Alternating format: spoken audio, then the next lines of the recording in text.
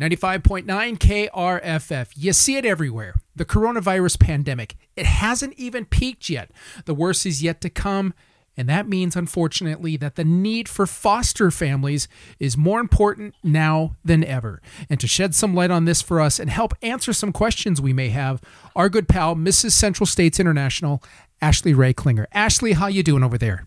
I am great. How are you? You know what? Surviving, doing okay so far. I think we're all kind of adjusting to this social distancing thing and making it work from home. And it's not so bad, you know? Agreed. We're getting by. Good. Well, what are you guys doing over there? How are you? How's the family holding up? What are you doing to keep your spirits up over there?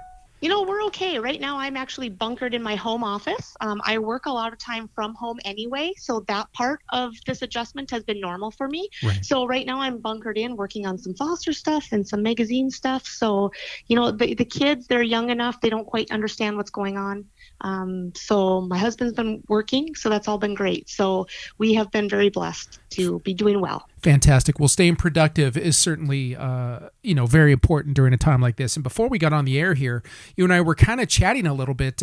It'll be nice to get things, finally moving forward after this. I don't like to say getting back to our lives because, unfortunately, I do think after this is all said and done, we're going to move a different direction. I think changes have been made and we won't get back to maybe life as we know it, but we'll be moving forward and hopefully it's all in a positive manner. Would you say? I agree with you. Yes. I think we'll all be experiencing a new quote unquote normal.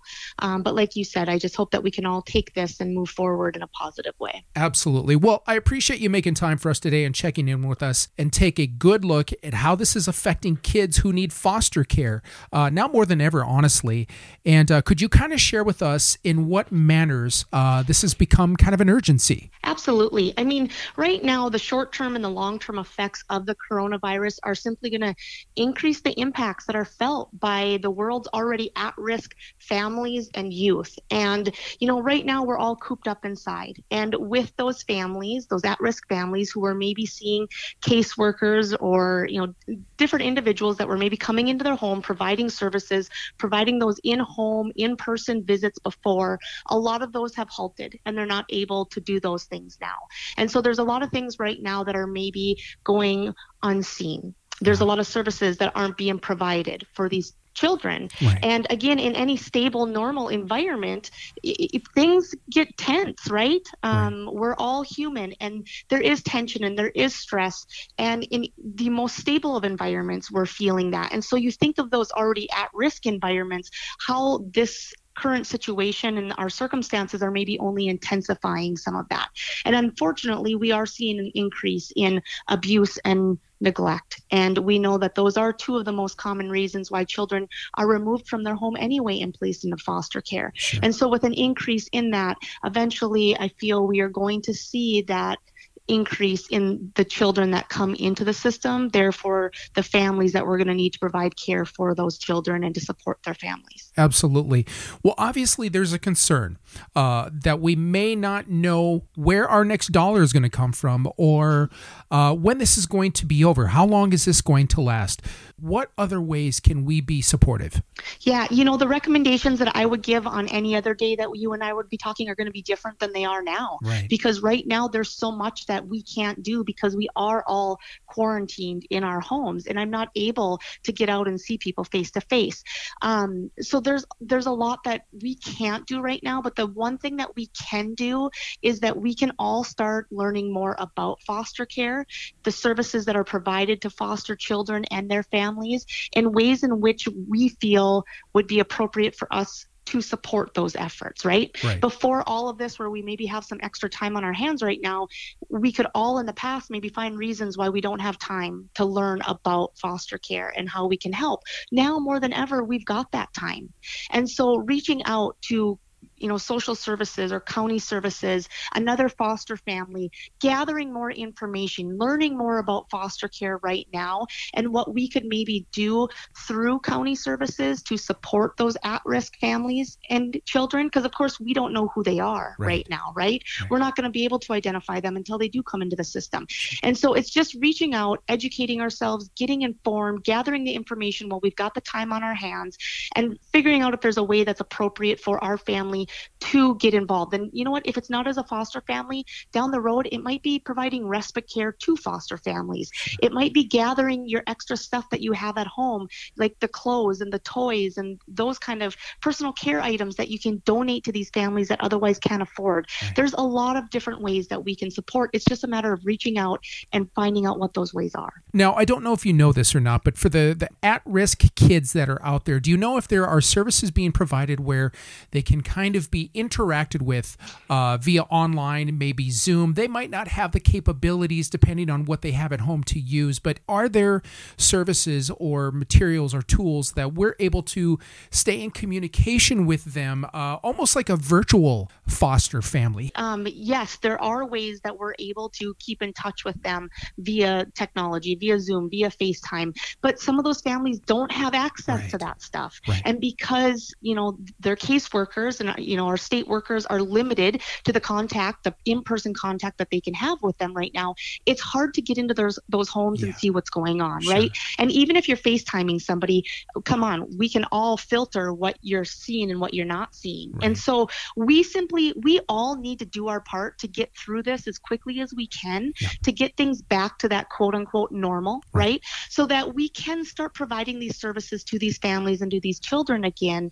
But the only way we're going to do that is to get through this, to get to the other side. And the only way we're going to do that is for all of us to do our part and stay put so that we stop spreading this. I want to put a best case scenario out there. Let's say we get this under control, everything's moving forward in a good, timely fashion, and hopefully in the next couple of weeks here, we can move forward. For those who have never really looked into being a foster family, but have considered it, or maybe it's crossed their mind, tell us how potentially easy the process is. I don't want to say it's difficult, but it's not easy, right? Yes, there is some training that's required. There's a time commitment. You have to invest your energy into getting licensed to become a foster family. And we see that as one of the biggest excuses as to why people don't want to, is because they don't want to give up that Saturday or that weeknight to go and fulfill the training. But when we really look at the big scheme of things, the 3 Saturdays that I maybe gave up, in the big scheme of the probably 3,000 Saturdays that I have in my lifetime, what are those 3 Saturdays really, right? Especially when I see that it's going to be helping me serve a greater purpose. So yes, there is some training involved. There's a couple home visits, some home studies, there's background checks that you have to do. Because again, we want to make sure that we are selecting families that are going to provide good, adequate, loving, nurturing care to these children. With that being said, every state is different. Every county is even different in some cases. So the requirements are going to be different. Best thing I could say is go to your, county service website, and typically on there, they'll have a list of the requirements to become a foster family. Well, we want to give you a kudos. First of all, as Mrs. Central States International 2020 here, your platform obviously has been making the awareness known for foster care family. You're even a foster care family yourself. But aside from being Mrs. Central States International, you also are an editor for It's Her Brand magazine, and you've got something pretty special planned from what I understand in the upcoming issue. Can you share a little bit about that? You bet. Our quarterly issue, which is our April, May, June issue, is going to be focused all about foster care and adoption. We're throwing that in there also. So May is National Foster Care Month. We wanted to use this issue to be able to bring awareness to the impacts of foster care and the increasing need for foster families in our state. And so we're collaborating with different individuals and families and organizations to really tackle this topic from a variety of different perspectives. Well, you said May is going to be National Foster Care Month. What can we do? Not everybody's going to have the platform of the magazine, but we do have social media, things like that. What can we at home do to help raise awareness during the month of May? Absolutely. Whether you're a foster family or not, the color for foster care is blue. And so I tell everybody, if you've got a blue ribbon, if you've got a blue shirt, anything that blue socks, anything blue, if you could throw something blue on and snap a photo and post it on social media, just saying celebrating National Foster Care Month. Use the hashtag Be a Foster, which of course is our hashtag. You could also use the hashtag National Foster Care Month. But that in itself is going to start creating that conversation behind foster care. And it's such a simple yet very impactful way that we can flood social media and bring awareness to this topic.